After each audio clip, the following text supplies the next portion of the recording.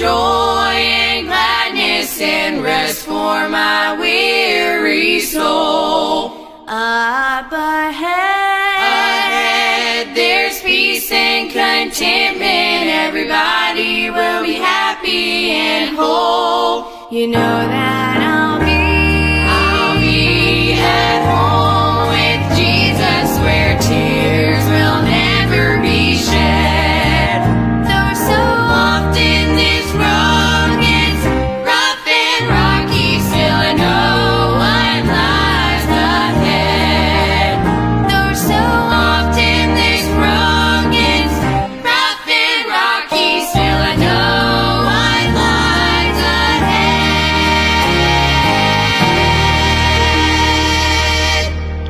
Good morning and welcome to the Bethel Baptist Bible Devotion Time.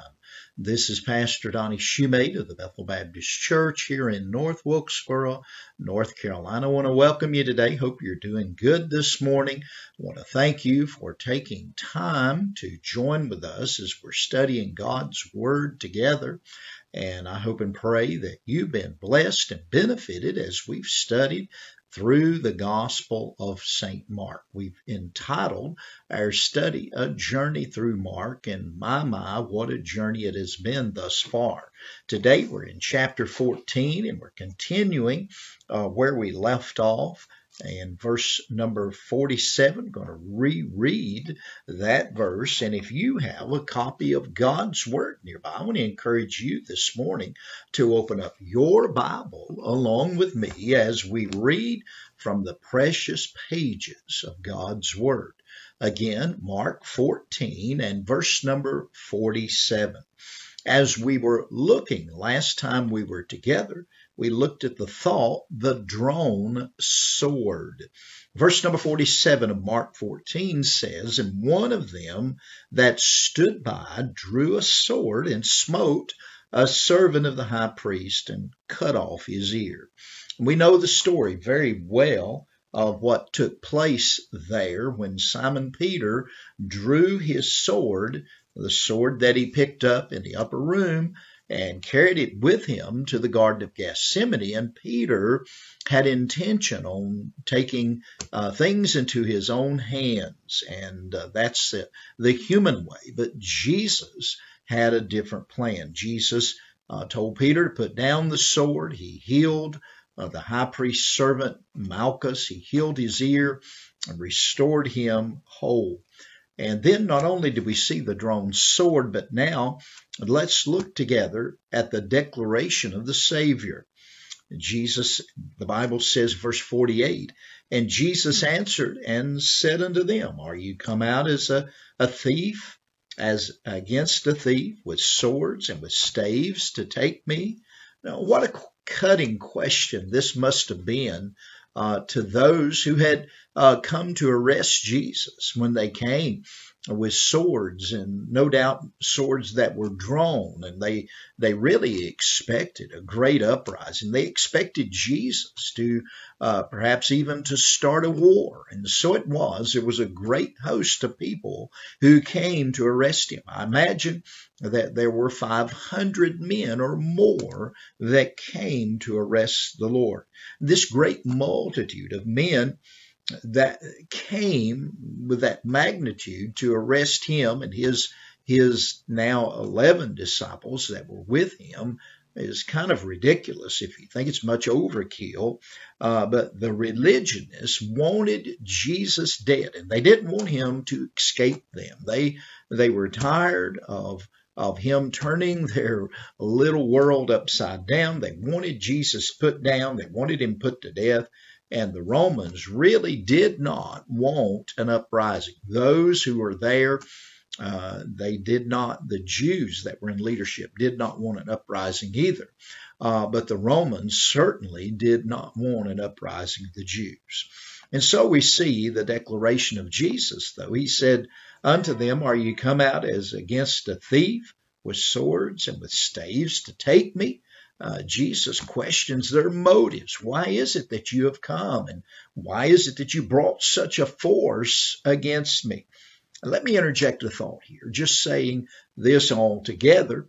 If they had brought the whole world and it was not Jesus' time to die, he would not have died. They could not have taken him even if they had tried, because he's God and he has all power. And we know that. And in fact, I believe it's in John's gospel, when they ask him, who Jesus asked them, who seek ye? And they said, Jesus of Nazareth. And he said, I am. And they all fell backward, his power. And so that reveals the power of Christ. And they could not have taken him without him being willing and it being the plan of God. And then in verse number 49, notice in your Bible, Mark 14:49, it says, I was daily with you in the temple teaching, and you took me not. And so it is every day, and for the past week, that Jesus had been there in the temple in Jerusalem. He had been there with them day in and day out. They had observed him. They had heard him teaching there in the temple, and they didn't seem to bother him there. So Jesus is questioning their motives. Why have you come now with such a great force when you had me right there in the temple? Why did you wait till now? So his great questions to them caused them to think, no doubt. And then not only we see this morning the drawn sword, the declaration of the Savior, and the daily standing, but lastly, this morning, I want to draw your attention to the divine sovereignty. Verse number 49 again says, I was daily with you in the temple teaching, and you took me not. But the scriptures must be fulfilled. That is one of the most intriguing statements in the Bible. We find that every time that we see about the fulfillment of the scripture. And Jesus here speaks how it's absolutely essential that the scriptures be fulfilled. Why is that? Because the scriptures declare him and everything that Jesus did. I preached a series of messages not too many years ago on the steps toward Calvary.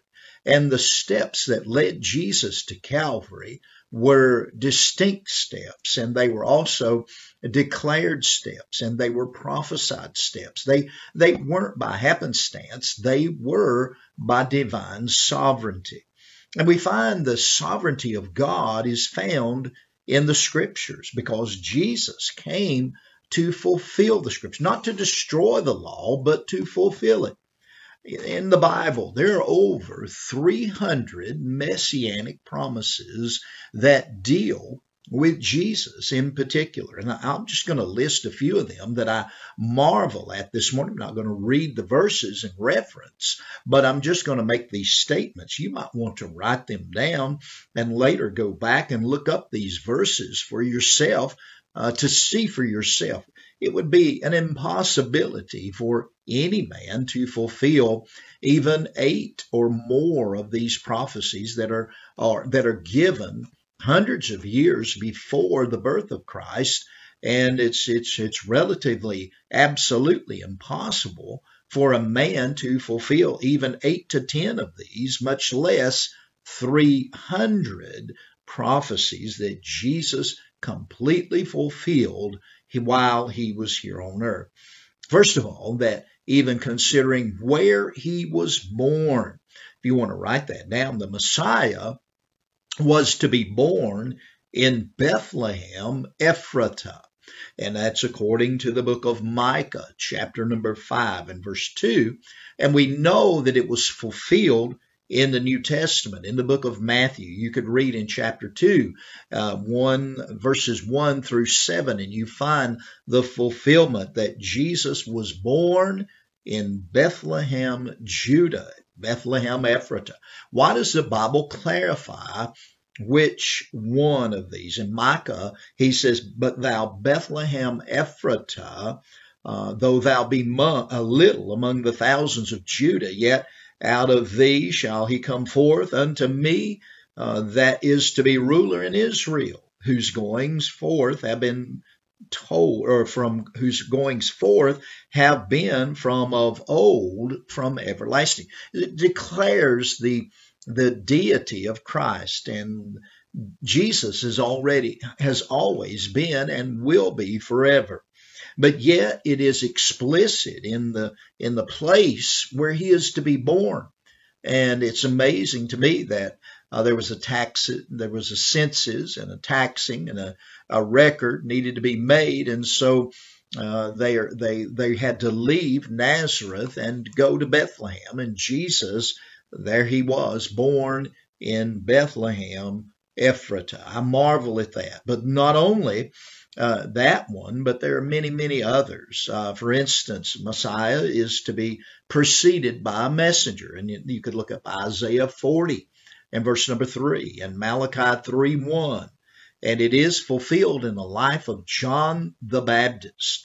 And you can look up in Matthew 3 and read verses 1 through 3 about John. You can read in John's writing in chapter number 1, he talks about John the Baptist. Luke 1:17 speaks of John the Baptist as the preceder, the one who came before Jesus. So Jesus had a forerunner, if you will. And then not only that, but Messiah is to enter into Jerusalem on a donkey. I love that story. Zechariah 9:9, there's the prophecy that's put forth, and it is fulfilled. We can read about that in Luke's gospel, and also in Matthew chapter 21, verse 6 through 11. You can read about how Jesus rode the donkey. It's a miracle. It's miraculous how he sends the two disciples to retrieve the donkey that he's going to ride down the Mount of Olives. We walk down that path that they say and claim that Jesus rode that day on Palm Sunday. I've walked down the Mount of Olives, and I'm thankful for that. And then the Bible also, another messianic promise, if you will, is that Jesus, what we're dealing with here, that he would be betrayed by a friend. And that is in Psalms 41, verse number 9, and Psalms 55, verse 12 through 14. And it is fulfilled in the very text that we're reading this day as we think about Judas Iscariot. Also not only in Mark's gospel, but in Matthew as well. It's Matthew 26 records that, in John 13 as well. And then Jesus is to be sold for 30 pieces of silver. That's Zechariah chapter 11 and verse number 13. And we find in Matthew 27, verse 5 and 7, you can read the record of Messiah sold for 30 pieces of silver. And then the Messiah, going back to his birth, he was to be born of a virgin, and that was firmly declared in Isaiah 53, verse number 7. And so it is that we find in Matthew 27, verse number 12 as well. And so I apologize for the phone call, and I guess you know who it's from now. You heard that. But nevertheless, as we're looking here, Messiah is to come. And so he's prophesied. He's to be born. He's to be born of a virgin. He's to be hated without a cause in Isaiah 49 and Psalm 69, verse 5. You can read that.